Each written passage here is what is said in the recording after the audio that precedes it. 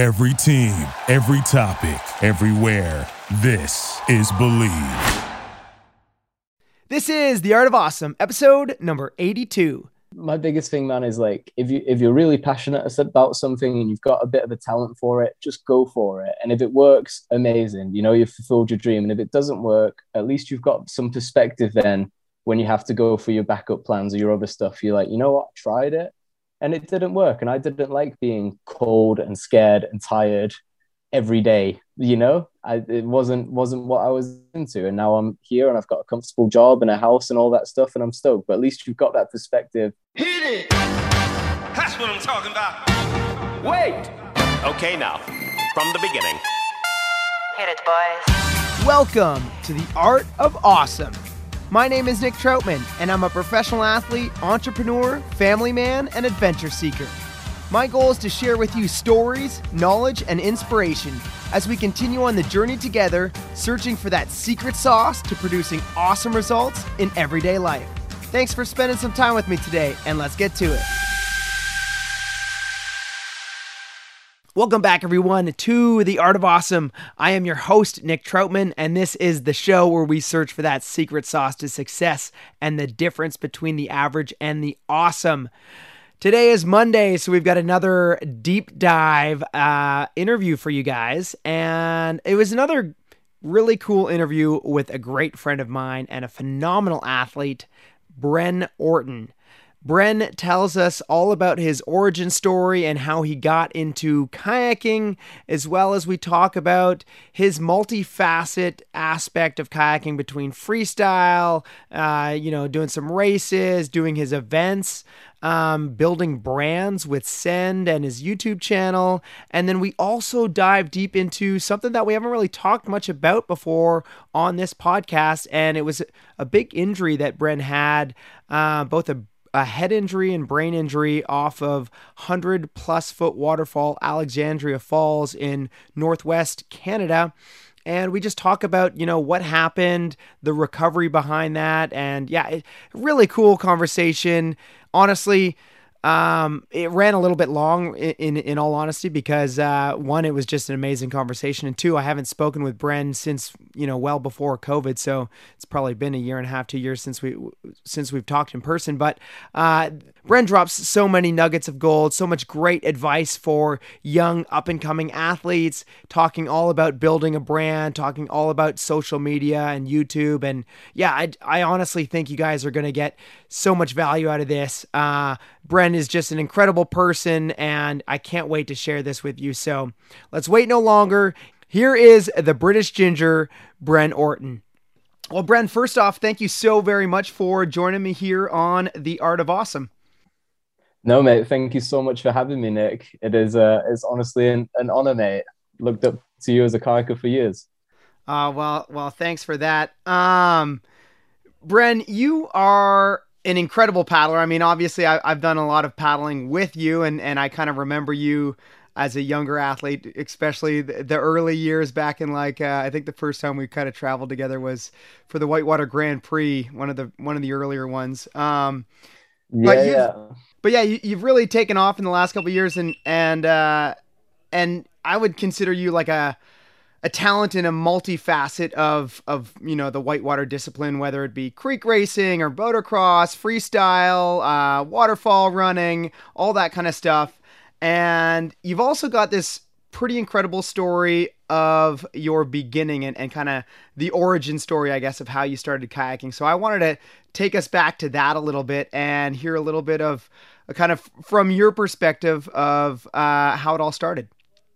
Yeah, mate. I mean, I was 9 years old and I tried a lot of sports at that point, and a lot of the local area and a lot of the, my family and other people, but they're only three sports really. And it was like rugby, football and boxing. That was all people were ever really interested in. The idea of outdoor sports or action sports just didn't exist in their mindsets. And they took us away out of the city with a school trip out to the countryside for the first time. We went to the Lake District in England and we tried a bunch of stuff. So we tried hiking and I found that sort of cold and boring. And we tried climbing and I found that like sort of cold and scary and boring because you had to wait for the instructor to belay you, you know, like when you were actually climbing up the wall, then that was wicked fun. I was all about that. But all the waiting around with like 20 other kids, it was boring. And then we got to go kayaking, and I remember that first time like sliding out onto the lake and somehow managing to build up some speed and turn and to like somehow drop the right edge and not flip over onto my head like some of the other kids did. And I remember the feeling of the kayak skidding across the water, and I thought, that is the sickest feeling ever. I just want to do that more. And that was it, honestly, mate. I was hooked. I went back home and I was like, Mom, so I'm a kayaker now. and she was like, isn't that dangerous? And took some convincing, but she could see how passionate I was about it. So we ended up getting my first kayak, which was like this 25-pound, almost $30 equivalent fiberglass thing. And it was, you know, like now using like modern day kayaks all the time, this thing was, you know, it was a junkie, you know, it's lucky that it floated. But back then it was my pride and joy, you know. It was red, it had these yellow stripes on it. It was like my Ferrari, you know. I loved this thing so much. That's super cool. And then from the little bit that I kind of, you know as well, when we were traveling around a little bit together, you kind of dropped out of high school to pursue kayaking. Am I correct in that?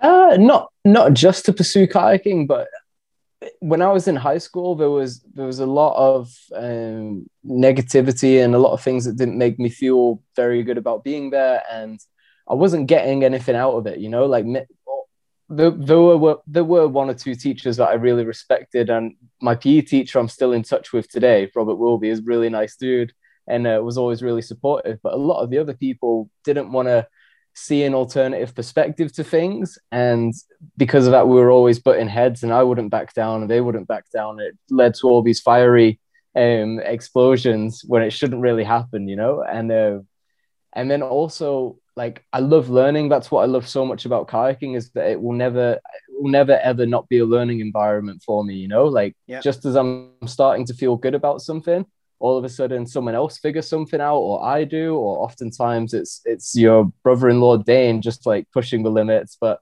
it never ends for me, you know. There's always something to do, and that's what I love most about it, is learning.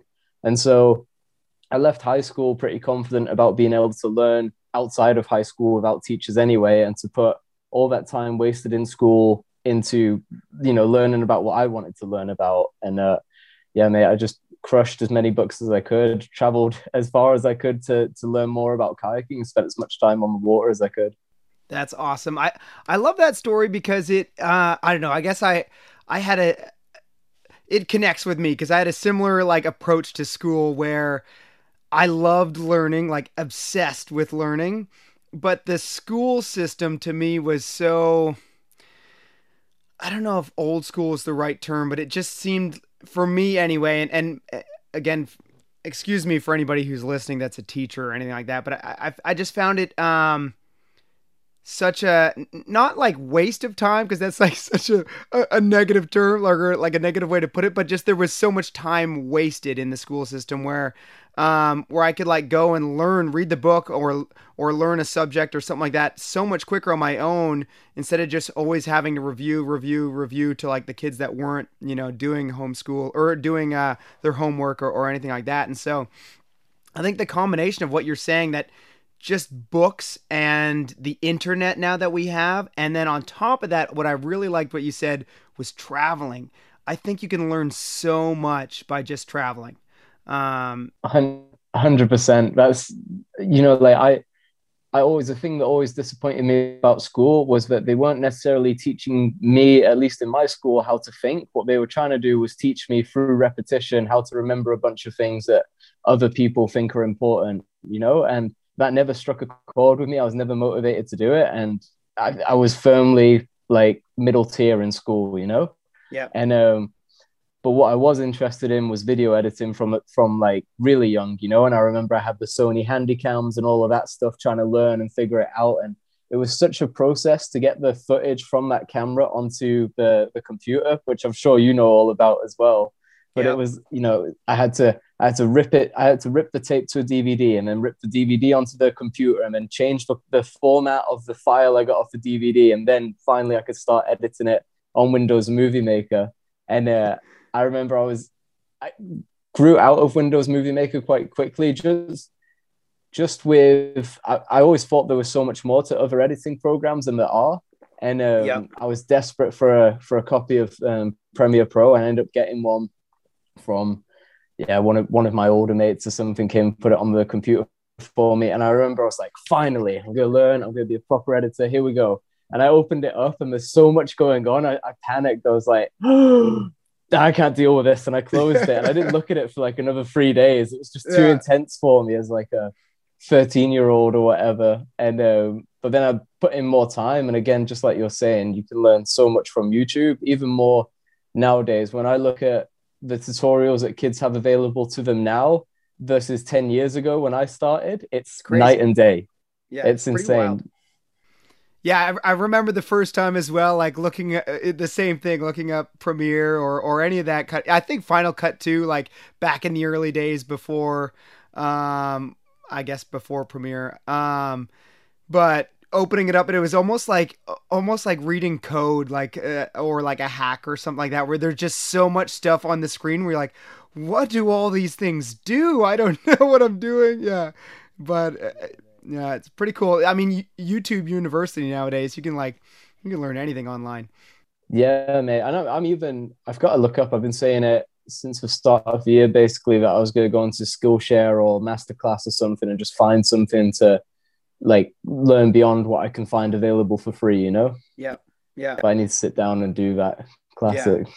Yeah. So talking about, video editing and YouTube and all that stuff, you guys have a pretty, well-known YouTube channel and account, The Senders, and you've also created this brand behind it, just send period, which I think is just, I don't know. I think you guys have done some phenomenal branding there. I really love the logo and the brand message and everything like that. Kind of walk us through a little bit of how that all started, where you came up with the name, and kind of who's all part of Send and the Senders and stuff.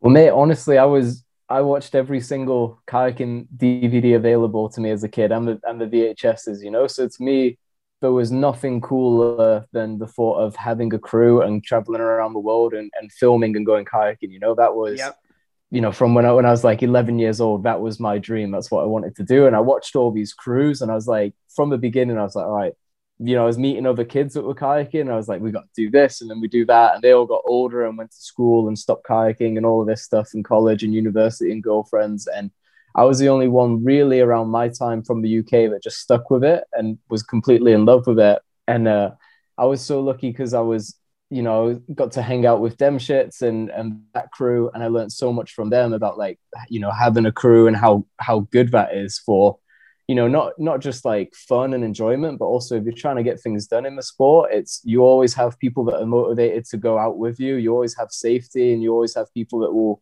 help film and edit and all of that stuff. So that was what I was always looking for. And I'm always so grateful to them shits for letting me tag along. But at the same time, they were getting older and not traveling quite as much. They're still ripping, still such sick kayakers. They just weren't hopping around the world as much as I wanted to do, Yep. And I met Adrian Matten on a trip to Norway, and we just got along so well, mate. It was weird, like we had a similar upbringing with family life and cities and all of that stuff. And then we were right around the same age, and then we found out that we were born on the same day. So June 10th, we're both born on the same day, both similar backstories, both into the same music. And we were like, dude, that's so crazy. Yeah. And then we talk about the future and what we wanted to do. And we were like, dude, that's what I've been trying to do. I just haven't found anyone to, do it with. And we were hanging out a bunch. And that was when Sen started. I remember we were sat in Norway at the like little pub one day trying to think of names, and the name is what gets in the way of a lot of people from actually doing stuff, because they come up with the idea and then they need the name behind it. Yep. And people have such a crazy list of requirements for names. It has to be short but long, and and like, oh, like historical but new school, you know, and all these like crazy requirements. And when you look at other companies, a lot of company names don't mean anything. It's just what the company now stands for and what they build and they put out there, you know. Like I think Apple is a really weak sounding name, you know.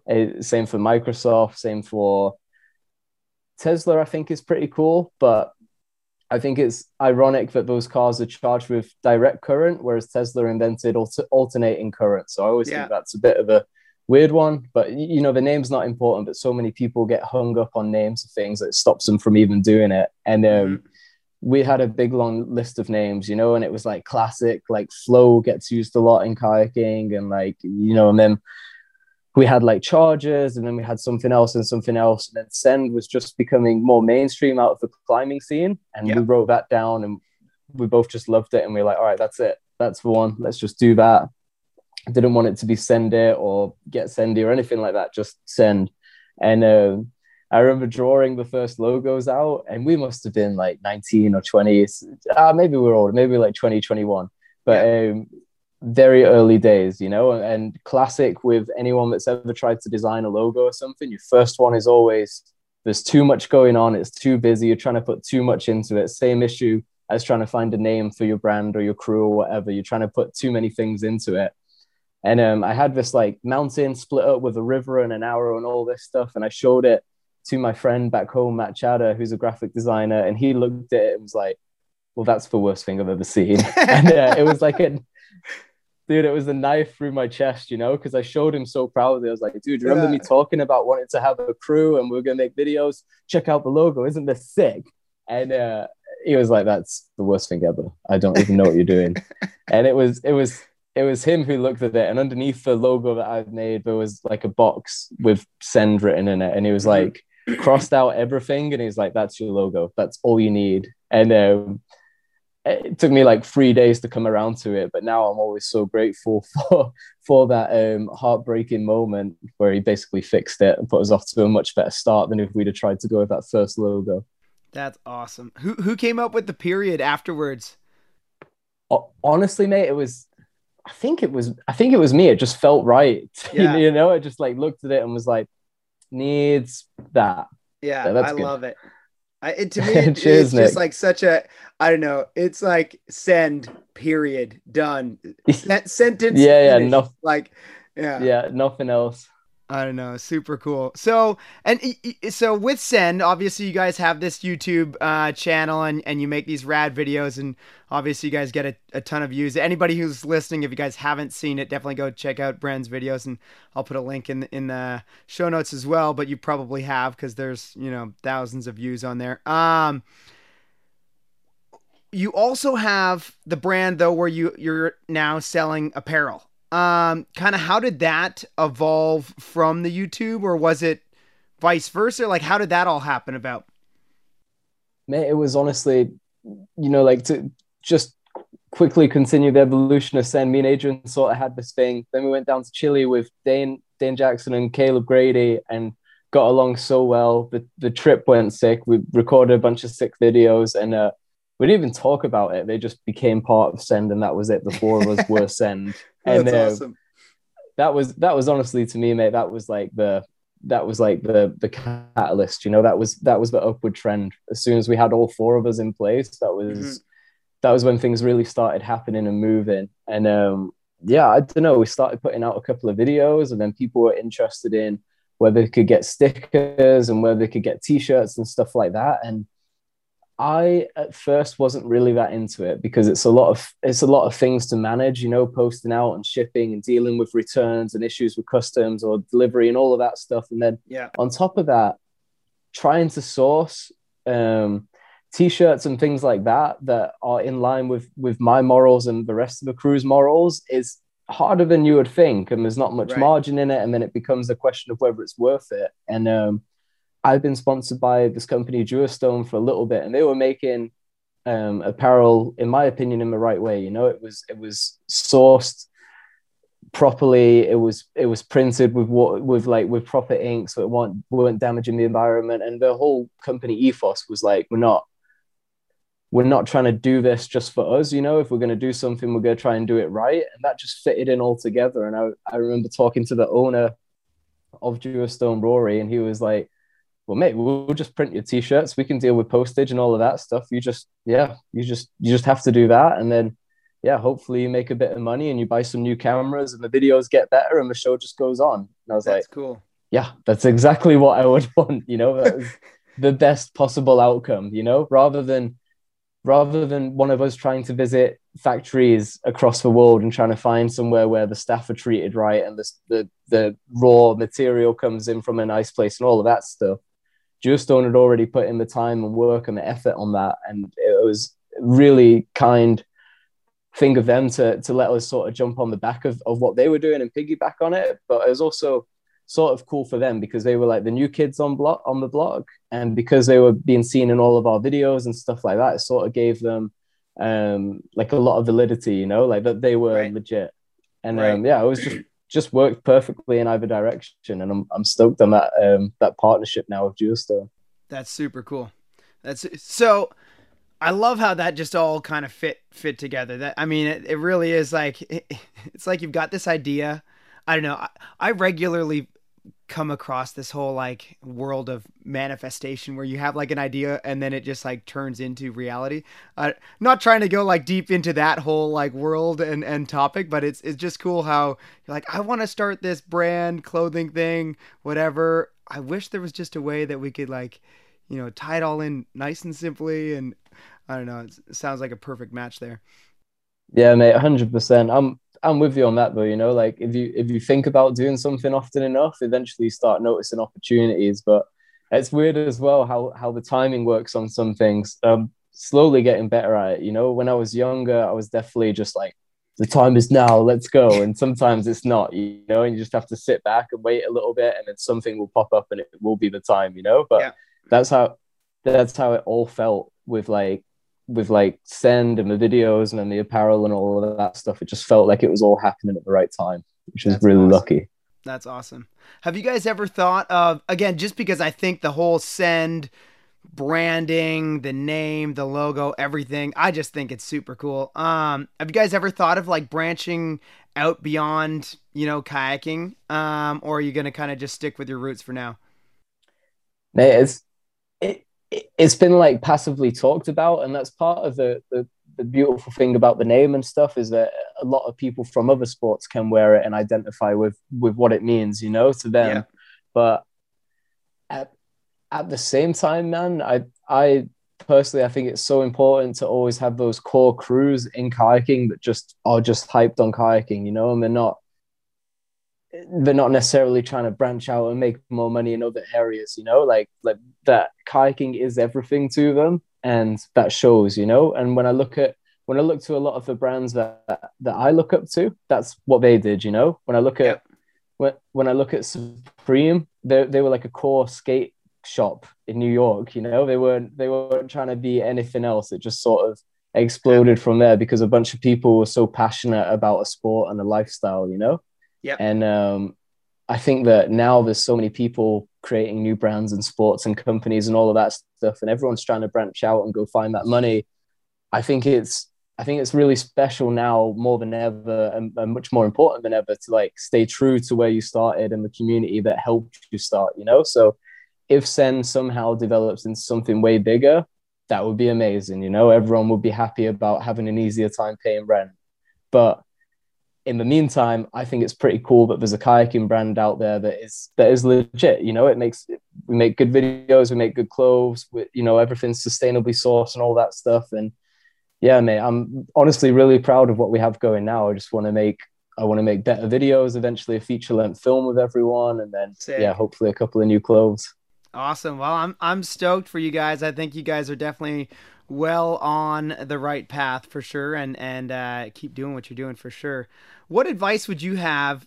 It's a funny question for me because I've always thought of you guys like as the young guys, but you're no longer the young guys anymore. What advice would you have for like the young up and coming teens that kind of, you know, the kid that was just like you when he was, you know, 15 or something like that really wanted to get into paddling? What advice would you have for him now? The best advice is the one that's easiest to ignore, because every single person, when I shared my dreams and what I wanted to do, they told me that you couldn't do it, that there's no way, that you can't make money from it, that you'll never do it. That's what everyone told me. And you have to ignore those people and then hold on to the advice which is actually useful, you know? And my biggest thing, man, is like, if you're really passionate about something and you've got a bit of a talent for it, just go for it. And if it works, amazing, you know, you've fulfilled your dream. And if it doesn't work, at least you've got some perspective then when you have to go for your backup plans or your other stuff. You're like, you know what, I tried it and it didn't work. And I didn't like being cold and scared and tired every day, you know. It wasn't what I was into, and now I'm here and I've got a comfortable job and a house and all that stuff, and I'm stoked. But at least you've got that perspective and you're not constantly wishing that you'd gone out there and figured it out. And the only other thing I would add to that is my best advice comes down to three things, which is tattooed on me. But it's be kind, think different, work hard, which is the same anagram as by the way, you know, BTW. And honestly, anything good that's ever happened to me in my life is those three things. I love that. Bren, that was some powerful advice right there. Yeah, man, for anybody out there, especially the young kids, rewind back like 2 minutes and listen to that again, because that's incredible. That really is incredible. I wanted to also, we've been talking a lot about other stuff beyond kayaking, so I want to kind of go back a little bit, back to the kayaking roots here. What's the largest waterfall that you've ever run? I was trying to remember if it was Alexandria or whether it was Big Banana, or maybe there's another one. Big Banana, mate, 128 foot. And wow. That again, man, that was the descent down the waterfall I was stoked on, especially to be okay at the bottom. But it felt like everything was against us on that trip and that project, you know, like this is how broke me and Adrian were. We had just finished a trip to Pakistan, which was expensive, and we'd spent all of our money. And I think that Adrian had just a little bit over 1,000 in his bank account, and I had a little bit under. And we were talking, and we were like, "We're gonna make this happen. Just buy the flights." And we were talking, and Adrian was like, "Yeah, the flights to Mexico, I've paid like 600 in the past." I was like, "Well, that's perfect. That's gonna work out great. We'll just cut back on the empanadas, and we're done. We've paid for the trip. Perfect." And the flight was 800, and then we each had to pay 100 to get the kayak on the plane. So we're arriving in Mexico for a 3-week project with like 250 euros between the two of us, you know? And wow. That was where it started, you know? And then we were both sick from Pakistan, and we got off the plane. Adrian's delirious and all this stuff. Someone jacks his camera bag and steals it. I was messed up when I was packing. I'd forgotten to pack my camera charger. That was all we had. So we had one camera with 3 charged batteries and nothing else. And then Adrian's camera was gone, and then the water levels weren't good. And then we couldn't find anyone to take us to the fall. So we were looking on Google Maps and all of this stuff. And a bunch of people helped us out along the way. But it was such a crazy thing to me to actually have that descent go down, because it felt like everything was against us. And yeah, mate, it was beautiful to piece it all together and actually get to be at the top of that waterfall, and to, you know, have all those moments that come with being in that situation, and then to be at the bottom with both of us safe and stoked and happy. It was beautiful, man. Best moment of my career, honestly, so far. I love that. That is an incredible story, and there's just something about it when life seems to like stack the deck against you, and you persevere anyway. That is a super cool story. And I knew all about the descent. I didn't know all about the other stuff that happened prior. So that's pretty cool. I also wanted to talk about your Alexandria trip. I don't know. We don't have to talk about it if you don't want to, because I know that it's an emotional story. But yeah, kind of explain maybe a little bit what happened there in your words, because I don't want to put anything in there that, you know. Yeah, mate, I appreciate that. I mean, for me, it was that year was like the start of my dream, you know. Like you talked about traveling with yourself and Matt Demoulin on the Grand Prix trip, and I was asking you guys for advice, and that was like when I wasn't I had no money. I had no budget from other companies. You know, I would just work a job and then have a little bit of money from a job and go until the money ran out and then repeat the process. You know, but companies weren't giving me the budget to go off and do all the things I wanted to. And that year was the first year where it was happening. So I was traveling a bunch with the whole Send crew, and we were having an amazing time going from different places to different places and kayaking and all of this stuff. And then neither myself, Caleb, or Dane had ever done the skiing, which for non-kayakers is arguably one of the most famous big pieces of water out there, and has such a huge place in the sport, as it rightly should. And we were all excited because we were like, that's it, next stop skiing, let's go. And we all flew in. There were forest fires, so we couldn't go to the skiing, and we knew that this big waterfall was in because we had some friends there. And whatever I say next is just how I've pieced it together, but for reasons that will become obvious later on in this story, you can't take everything I say as the exact like down the line truth because of what happens next. But we went there, we were all motivated, everyone was stoked on the line. It's a 100, and it's a little bit taller than 100 foot, but it's almost perfect. You know, it's exactly what you would want for a waterfall that size. You know, it's a beautiful piece of water, and we were all motivated, and we split up the crews. And the coolest thing to me about the Send crew is that no one's superstitious and everyone's really confident. So a lot of people have trouble with going in different positions in the group. Some don't like going first, some do. Some people don't like going last, all of that stuff, you know? And no one in my crew cares one bit. People can go first, people can go last. And we talked it out, and it was decided that Dane and Caleb were going to film first, and that myself and Adrian were going to run it. And we scouted it that evening. We slept on it that night. We talked the lines through. We got up early to go and do it. And my last physical memory of this that hasn't been video footage or explained was high-fiving Adrian at the top. And it was like, safe lines, bud, I'll see you at the bottom. And I didn't see Adrian at the bottom. I saw him a day or two later in a hospital bed. And I had no recollection of anything that had happened. I didn't know who I was. I didn't know what I was doing there. And then, you know, for anyone that's active in sports or other things, you unfortunately know the sort of light that a hospital has, you know, that weird bright white light, and all the sheets feel the same. And I was like, uh-oh, I don't know what we're doing here. And then I was slowly piecing it together, and my last memory was getting off the plane to Canada. And I wake up and start moving. Adrian's asleep in the chair next to me, and I'm like, dude, what happened? Was it a bad line, or like why am I here? And he was like, well, mate, so far we think you had a perfect line. We have no understanding of what happened, but you took a massive hit at the bottom. You were unconscious. Your face is sort of messed up, but don't worry, we're going to fix that in a few hours.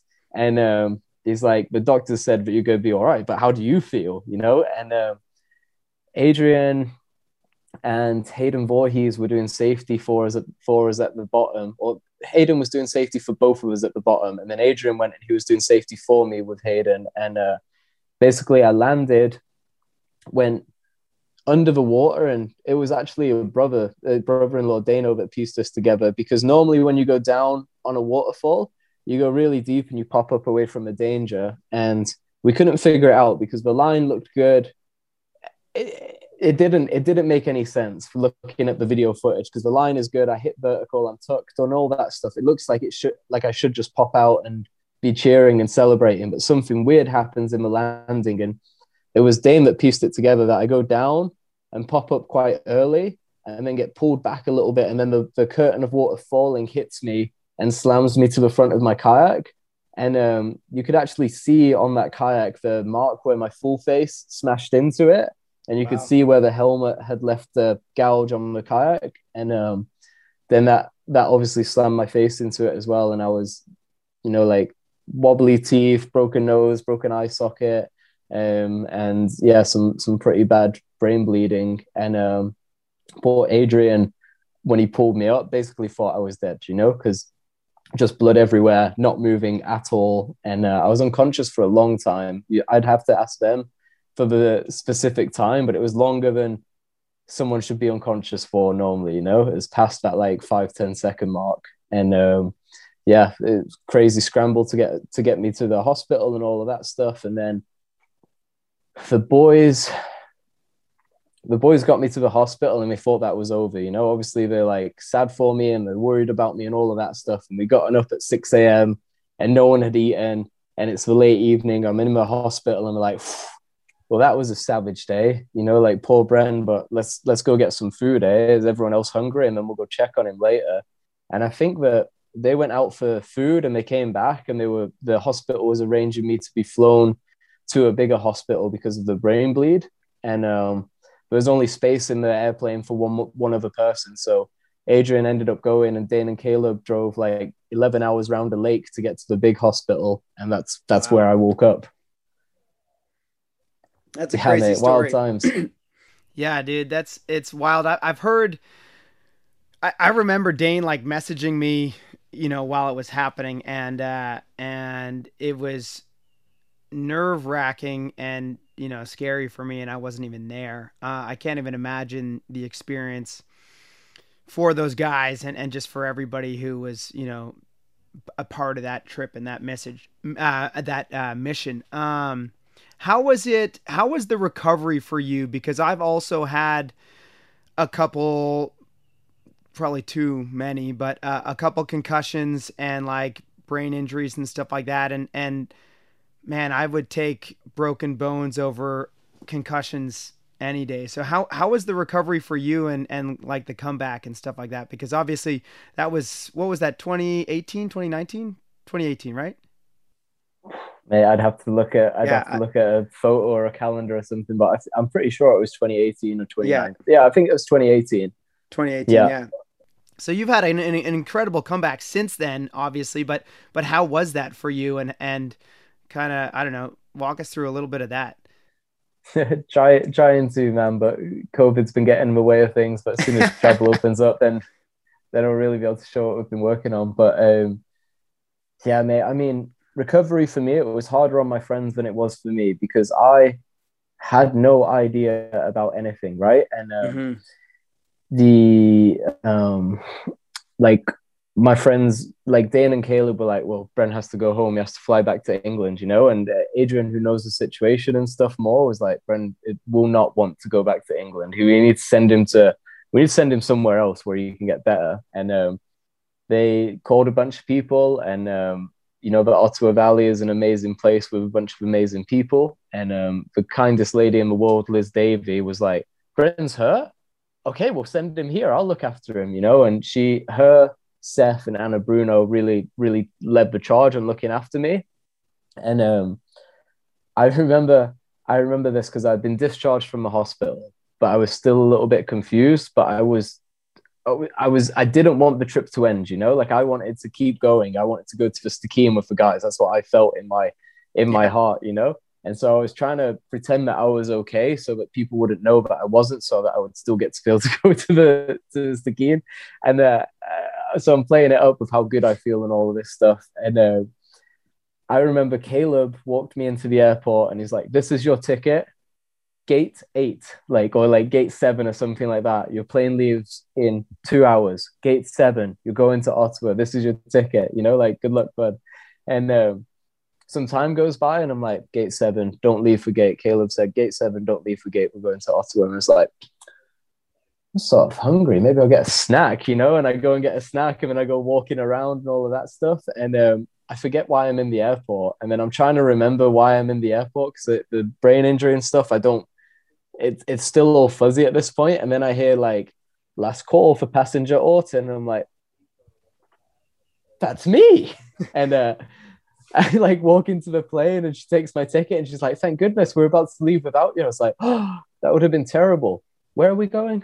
And so I get on the plane, land in Ottawa, and Liz picks me up. And I spent a few days just on the couch. I couldn't deal with any bright lights or much noise or any of that. And then I forget what day it was, but it was not soon after getting home that I was like, I feel better. I'm good. I'm going to go kayaking. And I tried asking Liz for a ride to the river, Seth, and Anna, and none of them would take me to the river. And I asked enough times for Seth to be like, you have a brain injury, you can't go kayaking. You know how he does it with like banging his fist on the table. And it was awesome. It was 100% right. But in my heart, I felt like I had to get back on the river and go kayaking. And so they all left for work the next day. And I was like, but it's not that far to the river. I'll just walk. So I got in my gear, which was a terrible decision because it was so hot outside. And I walked to the river from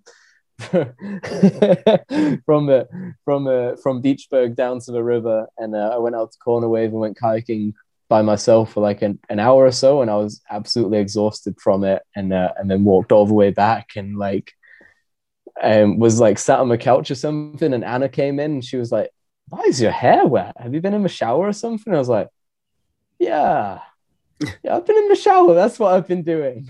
And then she's like, your kayaking equipment is outside. You ain't kayaking, you idiot. She was so mad, as she should have been. And as should all of my friends were, because they were worried about me taking another hit to the head and having it go much worse, you know? And, but I just felt like I myself had to go kayaking, and I did that. And if I'm honest, as reckless as it was, and I could never advise it to anyone, and I apologize so many times to my friends for doing it, but when the doctors back home look at my brain scans, they can't understand why I made such a good recovery from it. And I personally think it's because I was straight back into my routine of kayaking and trying to read and trying to edit and all of that stuff. And I think that's how that initial recovery happened. But I didn't, again, I played it up so far that I was like fixed after like 2 weeks, and I wasn't, you know, like my eyes were out of focus for a long time. So the only way I could get down rivers or harder rivers was to basically have my kayak almost touching the person in front of me. And then the like blurriness was sort of together, and I could make out where I should be on the river. Wow. And it was such hard times, man. It probably took me almost a year to get back to the point where I was felt good again, and then even another year after that to feel really, like, truly confident again. And I had for a long time the blurriness in my vision, and my right hand, like the grip strength was gone, so I'd always have the paddle being ripped out my hands. And took a trip about 5 months after that to Zambia with Dane, and that was honestly, mate, that was a trip where things started to feel like they were firing again. Like up until that point, I've been kayaking really defensively, you know, just really scared to hit my head again. And that's not how I like to kayak. And it was on that trip with Dane every single day for 3 weeks. That was honestly, that's really when I started feeling like the comeback was happening, you know, like I was confident in my kayak. Like it didn't have to be really close to someone, that I could hit lines on my own, all of this stuff. And, yeah, ever since then, it's just been trying to think a little bit more strategically rather than just going kayaking a lot for the sake of going kayaking, trying to think about what makes me better at this side of the sport and what makes me better at that side and what can I do on top of that. So I hate these people that can turn any bad thing into a positive, because that sucked. I wish it had never happened.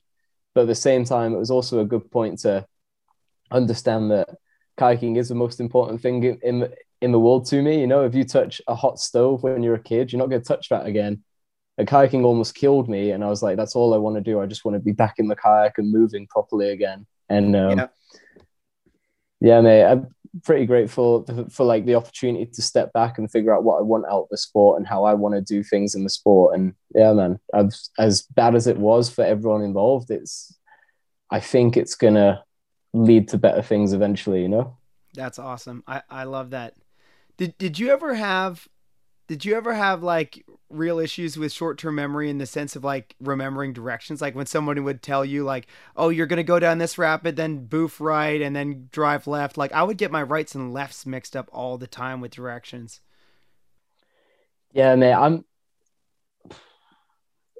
mean, I was honestly, mate, I was too, like the subconscious is a weird thing, you know? So in another part of my brain, I was dead confident. I knew what was going on. But in another part of my brain, I was absolutely, for whatever reason, I was terrified. And we tracked it back to it being like a certain watercolor and a certain sound, as on the day of Alexandra, was somehow buried in the subconscious. And that's what was giving me this like weird like nervous, like actually more than nervous, like almost anxiety attack thing, you know? And then Wow. I'm trying to battle that and it's just laid on top of it. So, you know, like Dame would tell me a line and I'd be like, okay, yeah, I'll do that. And he's like, make sure you give space. I'm like, okay, yeah, I'll give space. So he'd peel out and he'd be like, well, fuck, if I can't see where he's going, I'm not going to do it, you know? And then I'd be so close to Dane throughout all these big rapids. That was the only way I could get myself down it for the first little bit. And I don't know, mate, I always try and pull a pretty good poker face, but it was really hard for me to be in a kayak and on a river that size and feeling like that. And then, you know, a week goes by and nothing bad happens. And then you slowly start to become more confident and get the love back for it, you know? Yeah, no, I totally agree. I agree with everything you're saying. And I also have that same experience where I paddle with Dane obviously a lot and I trust him completely and he'll just like tell me the line and I'm just like, is it cool if I just follow right behind you? Like, stop telling me, I'm just going to follow your line because that's going to give me better results. So, Mate, the amazing, there's lots of amazing things about Dano, but one of the best ones for me is, I'm sure this goes back to you as well. He has spent so long kayaking with us that he knows not only how to explain a line, but how to explain a line to us that we understand and to play to our strengths as kayakers with how we'll hit the line, you know? yeah. And he might tell Adrian something slightly different because Adrian's left-handed and bigger than he'll tell me, you know? And it's constantly blown away with that dude, you know, of like how far ahead he thinks on the water and how he applies it to different people. But yeah, mate, Dane's beta is exceptional, but following him is often the best thing for number one, having a clean line, number two, just you know, like really getting to see how he's moving in the kayak. Yeah, no, it's so funny hearing that from you too, because I've had the same experience where like he'll give someone else totally different beta and then me, he'll either be like, just follow right behind me, or he'll be like, this one you might want to get out and just take a look for yourself. Like, just like whatever it is, like, but a totally different beta depending on who he's talking to. Super, super interesting. Yeah. Yeah, mate, unbelievable. But he's so funny, right? Because Southeast, he's all about men. He doesn't mind it at all. And myself and Adrian are like, why? Like, why? I would happily walk around this. We just bashed down like 8 rocks and then we ran another rock over. Like, I didn't like that. And so sometimes we'll get to a river and it'll be like, it totally goes, but you won't like it. And I'm like, that's it. I'm out. I'm going. And it's cool to be at that point, you know? Yeah, that's super funny. And yeah, it's, I don't know, pretty interesting. His beta is definitely, I don't know, a different level for sure. So we've been talking about waterfalls. We're talking about, you know, a couple injuries and different things like that. But let's kind of switch the aspect or switch the topic a little bit again into freestyle, a little bit more uplifting maybe.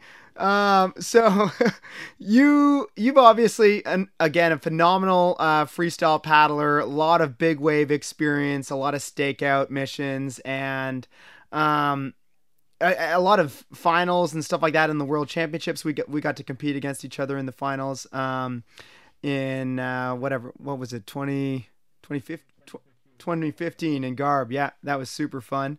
So the next World Championships are going to be in England, kind of in your home stomping grounds in Nottingham. Are we going to see an appearance from you there, or are you going to come out of the woodworks for us and kind of show us all those epic combos that you have in the local spot?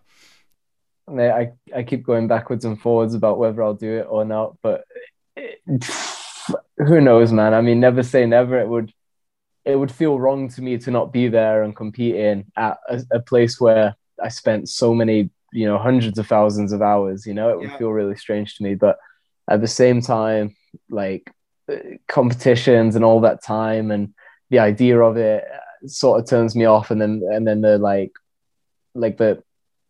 the politics and the dramas that go along with it. I'm like, I don't know, mate. Maybe I'm getting old, but I'm like, I just like cruising down rivers and trying to do cool things off waterfalls and things like that, you know, like I think competition for me was always so cool because it was such a way to focus and to train and then be able to look back and be like, you know, like when I got to Garb that year, where I started and where I finished was honestly, without being big headed, was crazy progress, you know, from being able to hit like one big trick on a ride consistently to like 8 or 9. That was that was such cool progress, and that was an amazing time, and that world's felt really fun to me. But a lot of them don't have that same feeling to me, you know. And I think also like as I get older now, time and travel become more of a commodity, and I'm like, if I'm going to do something, then I'm going to do it well, and to do it well, I need like probably 6 weeks at Nottingham just training, you know? Yeah. And am I going to put that time in peak season for Norway when I could be flying off waterfalls or other things with my friends? I don't know, but it would be really hard for me to stay away. So where, I don't know what will happen, basically. I guess it'll just depend whether I'm motivated at the time. That's a solid maybe then. Yeah, solid maybe. What about you, Awesome. mate? You're going. Uh Probably, yeah. I mean, it's one of those other like I've never purposefully actually I mean, I don't know. It's got to be what 2007 was my first world championships, and I haven't missed one since. So it would be weird to not go, but at the same point, I don't know that I mean, I'm kind of the same with you a little bit where I, to me, competing, it's like a game. It's like playing a game of Monopoly or playing a game of chess or playing any sort of game with your friends where you play because you like to play games and you try to win because you're playing a game. But I don't know. I do think that there is some aspects that get a little political and get a little bit, I don't know. There are certain things of the ICF in particular where the game is out of your hands and you're no longer playing necessarily the same game, but maybe that's just part of the game too. Maybe the rules are just different, and I've got to adapt to those rules. So I don't know. Either way, long story short, I'm probably going to be going. And by probably, I mean, there's a solid, like a really good chance that I'd be going. But yeah, I don't know. My mentality towards competing has definitely changed a little bit over the years for sure. Yeah, man. I mean, surely it has to be being at World Championships since 2007, you know? And then Yeah. I honestly, mate, I have a lot of respect for you just being motivated to go because after you won in 2009, for me, myself personally, I would be like, that's it. I quit. I'm out. You'll never see me at a competition again. I won. I'm out. We're done. And I think that speaks volumes for myself with how I feel about competitions, you know? Like for me, I'm excited every single day to get out and go kayaking. And there's nothing I would rather do than to, kayak down a good river and film it with my friends. That's my number one thing that makes me happiest. Whereas competitions, I'm like, oh, I can't really be bothered, but I should, and Yeah. it's that whole like should versus want to Right. that speaks volumes.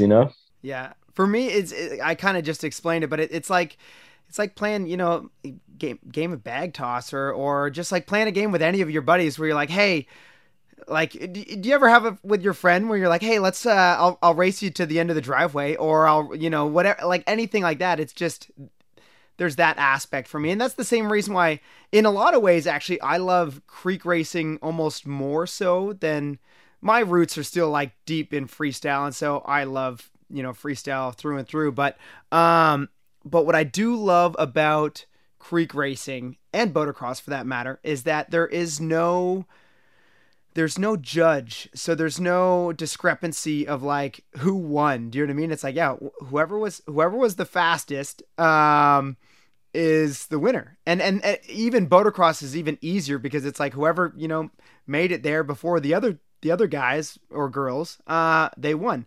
And I think, I don't know, for freestyle, again, I love freestyle. I just, the part that, and we're definitely getting deep into this whole like political realm of ICF and judging and all that kind of stuff. But I just, I feel like at some points that the free style has been choked out, where it's like no longer freestyle, where it's like, no, you actually have to just do exactly what we tell you to do. And if you don't, then you don't get scored anything. It's like, well, what happened to the whole free style part? Freestyle means I get to throw my own style into it. And so I don't know. I feel like that gets limited sometimes in some of the ICF events. Yeah, mate. I mean, I would never criticize anyone, especially not when you're putting on a big event, because you know, after doing Unleashed, my hat's off to anyone that organizes an event, because it's a crazy amount of work with a lot of non-fun things in order for the fun thing to happen, you know, and you're investing so much time in it. So my hat's off to anyone that makes an event. But for me personally, looking at it, I would rather it be like a skate jam or something like that, where like you get a minute on the clock. We have some tricks written down, but like if you do something extraordinary, then you're gonna get scored for that, you know. Whereas at the moment with that spreadsheet scoring style, them shit summed it up best years ago, but they called it trick racing, you know, like, and you're racing to fit in the most tricks, because for a long time that was a winning formula. Now, from what I'm seeing, I think there's been like a whole new wave of progression. People are linking up so much now that I think that now there is more free in the freestyle events, you know, but it's taken a while for that to happen. But whether I'm there or not, I'm excited to watch the rides go down. Yeah. No, and it's I don't know. I don't want to go, like, I'm not trying to bash on freestyle or the way that it's judged. So maybe we should just kind of dip out of this a little bit. But yeah, so you guys, you know, you're hosting your own events, the Unleashed events, which are super cool. And I unfortunately have yet to participate. So I'm really hoping you guys come back and do it again so I can compete in one of them. And is there another Unleashed coming in the future, or what's kind of happening there?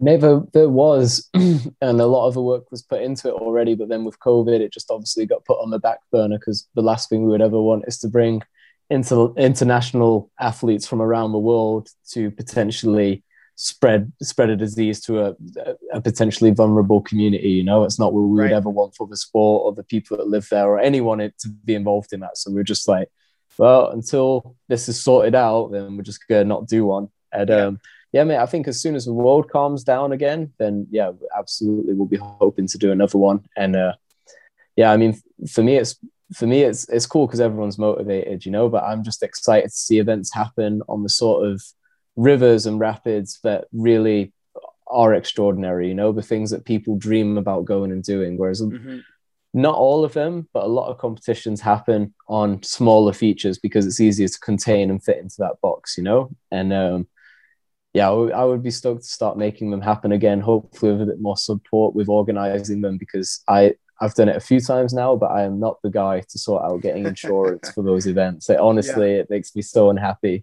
dealing with insurance companies. And mate, I hope we'll make one happen again. Yeah.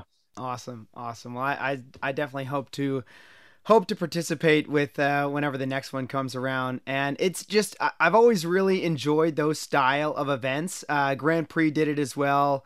Pat Camlin back in the day, where it's just the combination of kind of like a multitude of aspects of whitewater kayaking. You know, you've got your big wave, you've got your more technical freestyle, you've got your boatocross, you've got your extreme race, kind of all that stuff, giant slalom, all kind of packaged together. And then it's like the overall, I don't know, champion or winner or whoever, you know, however you want to title it. But just the combination of all those different aspects put together, I think is just a really cool way of determining a winner.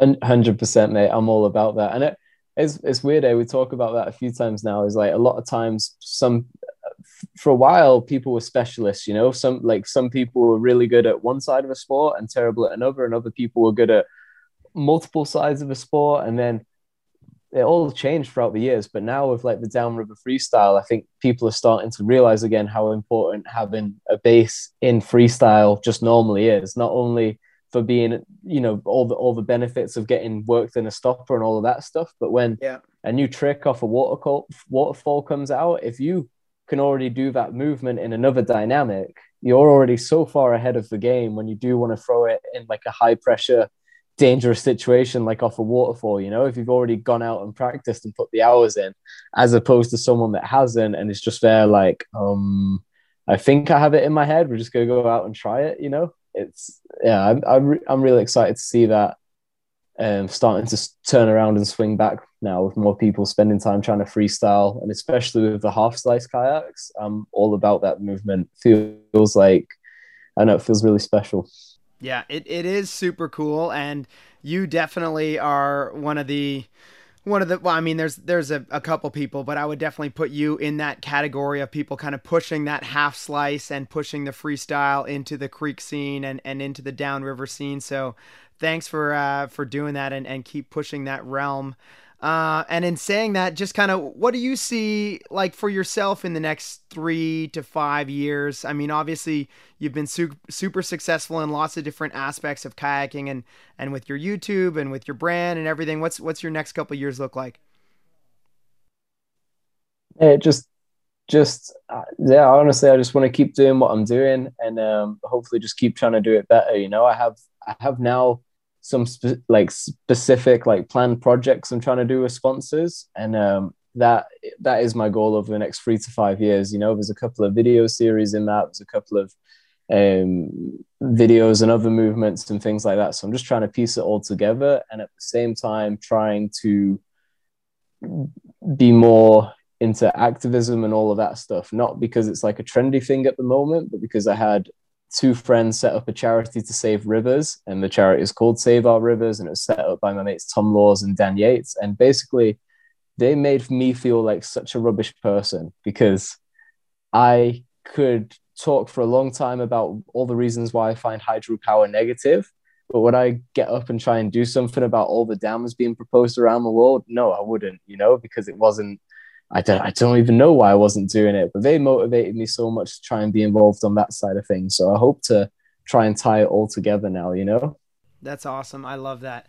I think having that mission too is so powerful. And yeah, I wish you the best with that. And also let me know if there's anything that I can do to help on my end, or even just like, I usually ask this later on, but if there's anything that my listeners can help, that, I don't know, just let me know how I can bring value to you and that whole mission as well. Yeah, 100% will. Yeah, that would be wicked, and I appreciate that. But yeah, I'm sure there'll be some more petitions coming around in the near future, and the more signatures, the better, obviously. So yeah, that would be wicked. Awesome. Well, thanks so much, Bren. I'm going to move us on to the next segment of our show. I feel like I could talk with you for hours, being that it's been, over, I don't even know, it's probably been closer to 2 years since I've actually got to meet up with you in person. And just getting to catch up is awesome. So thank you for your time, but I'll try not to take up too much more of your time. And I'm going to just fire off these couple questions that I end the show with, and I ask all of our guests. Bren, do you have a favorite quote that you live by? I never saw a wild thing sorry for itself. Say that one more time, sorry? I never saw a wild thing sorry for itself. I love that. Wow. Very cool. Yeah, me too, mate. That's one of my most favorites, because I heard that, and similar to you, the first time I heard it or read it, I was like, and then I think about it and I'm like, that's a good point. That's very true. That is right, in one little short sentence. Yeah, very, very thought-provoking for sure. Bren, what would be a lesson that you've learned recently, whether it be through a mistake or through success? Through a mistake or success, honestly, mate, it's the timing, and just trying to really feel when you're trying to push against the flow and trying to go upriver, and trying to feel when you can go downriver and move nicely through the rapids. Like there's definitely a time, no matter how motivated you are, where you just have to sit back and wait for the window to the opportunity to open up for you, because it will. Just sometimes it's not the right time there. It shouldn't stop you trying more in the future.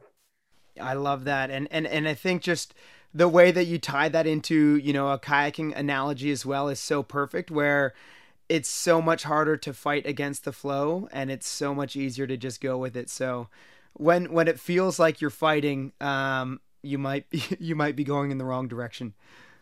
Best teacher is the river. Yeah. Sorry, up to you, man. No, I totally agree. The river is the best teacher. And I've thought about this for some time, about actually writing a book about just like different life experiences that the river, or lessons maybe that the river has taught me, and how those can extrapolate out to other aspects of life. But yeah, the river is just an incredible teacher.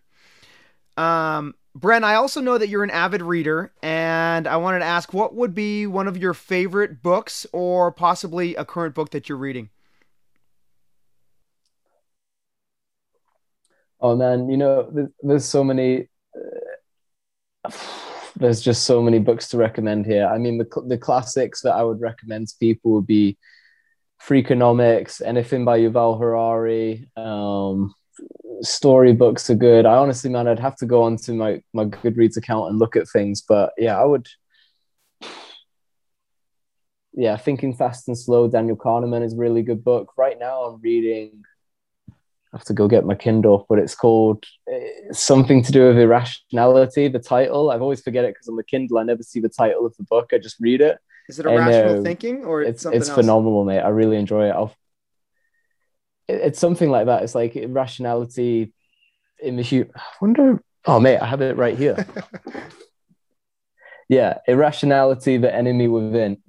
Irrationality, the enemy within, and honestly, mate, I'm so impressed with this book. Like really good insights, really good sarcasm, really good. The way he puts it across is just brilliant. And yeah, that's a book I'm reading at the moment. I really enjoyed it. Before that, I read Ride of a Lifetime, Bob Iger, about Disney's come up, because it's crazy to see how that company's gone in the last few years. And then Teddy Roosevelt's books and the stories about him going around. I was reading Richard Feynman, 6 Easy Pieces. Not that easy. He was that guy is my hero, and he's got an autobiography about him, being him basically, because this is a Nobel Prize winning physicist, I think, and someone that worked on amazing things in that category, and he used to go and like work on his physics problems in a strip club, and he used to go on all these adventures, and he just used to be like wacky, crazy professor that was so smart and could figure so many things out, and I loved that so much, because he was an academic, but he was also a free spirit. So that's someone I look up to a lot, and his book is phenomenal for anyone that's looking for a book to read. His autobiography is all time, and it's not that long either. That's awesome. I love your book recommendations, and a lot of your ones in the past have been, I've just thoroughly enjoyed them. So I'll have to check some of these out for sure. And a lot of the books that you just mentioned, actually, I haven't read, and so I'll definitely look those up. But I encourage everybody else to read Bren's books as well, being that, or not Bren's books, but his recommendations, as his past recommendations to me have always been all time. Bren, if you could go back in time and give yourself one piece of advice anytime throughout your life, what might it be?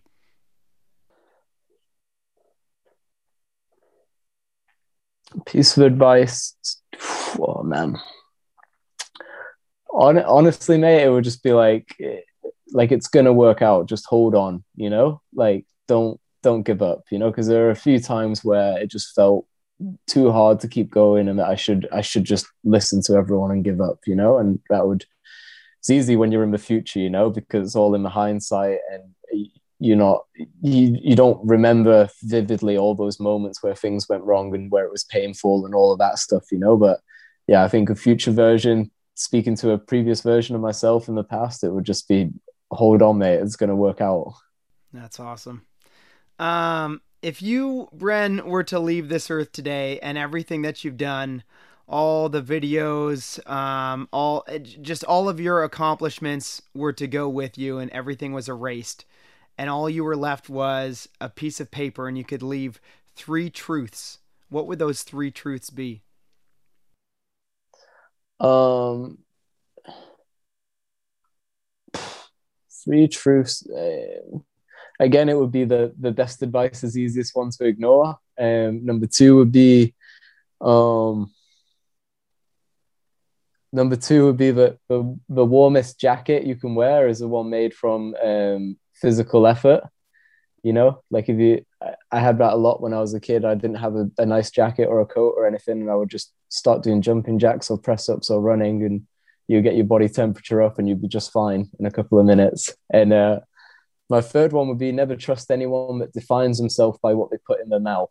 And that can mean a bunch of things. You can take it as you want. But for example, I need to think of a way to put this across where I don't become a huge hypocrite, because the way that I use that saying is because I am vegetarian. I am like conscious about what I eat and all that stuff, but I don't care what other people do. You know, like if you want to ask me about something about that diet and that lifestyle, I'll talk to you about it, and I would love to hear your insights, whether you follow it or not. But some people are like, "Hi, my name's vegan." "Oh, my name's not vegan. My name's Christopher, but I am vegan. Do you know about being a vegan? You should be a vegan."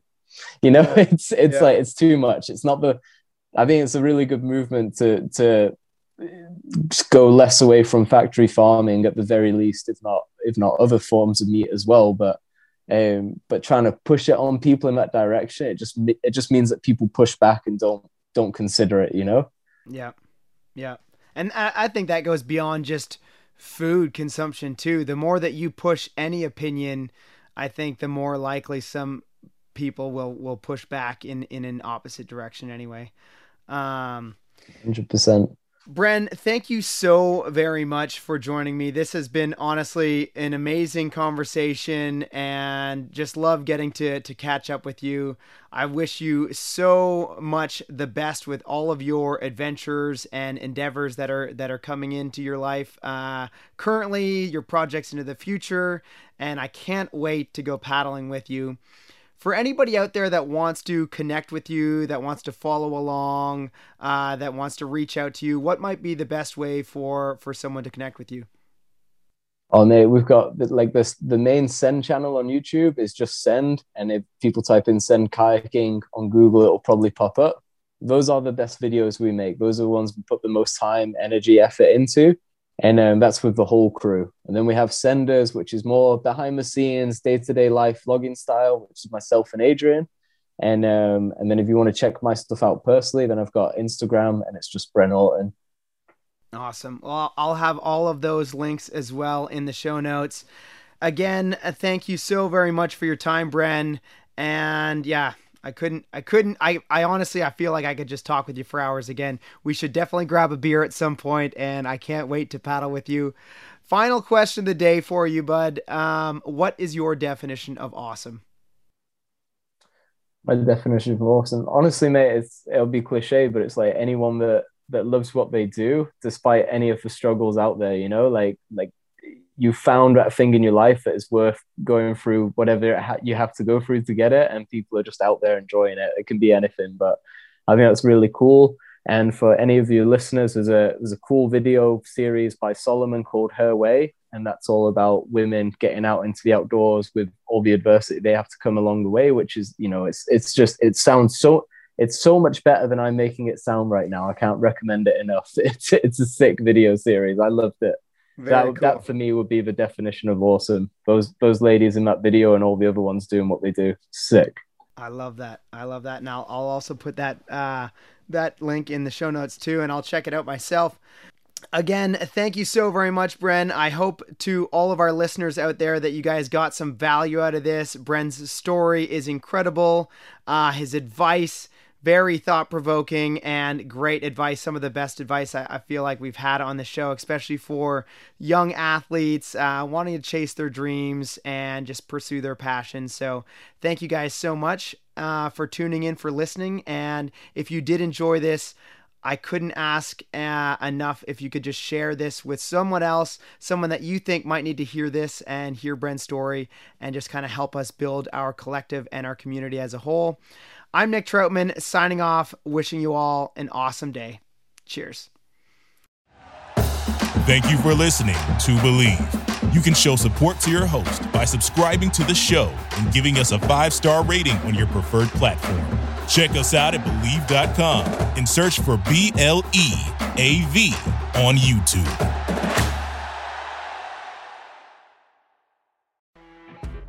You know when you're listening to a true crime story that has an unbelievable plot twist that makes you stop in your tracks? That's what our podcast, People Are the Worst, brings you with each episode. I'm Rachel. And I'm Rebecca. We're identical twins who love true crime cases that make you say, didn't see that coming, and we hate the people responsible for them. Listen to People Are the Worst now on Apple, Spotify, or wherever you get your podcasts.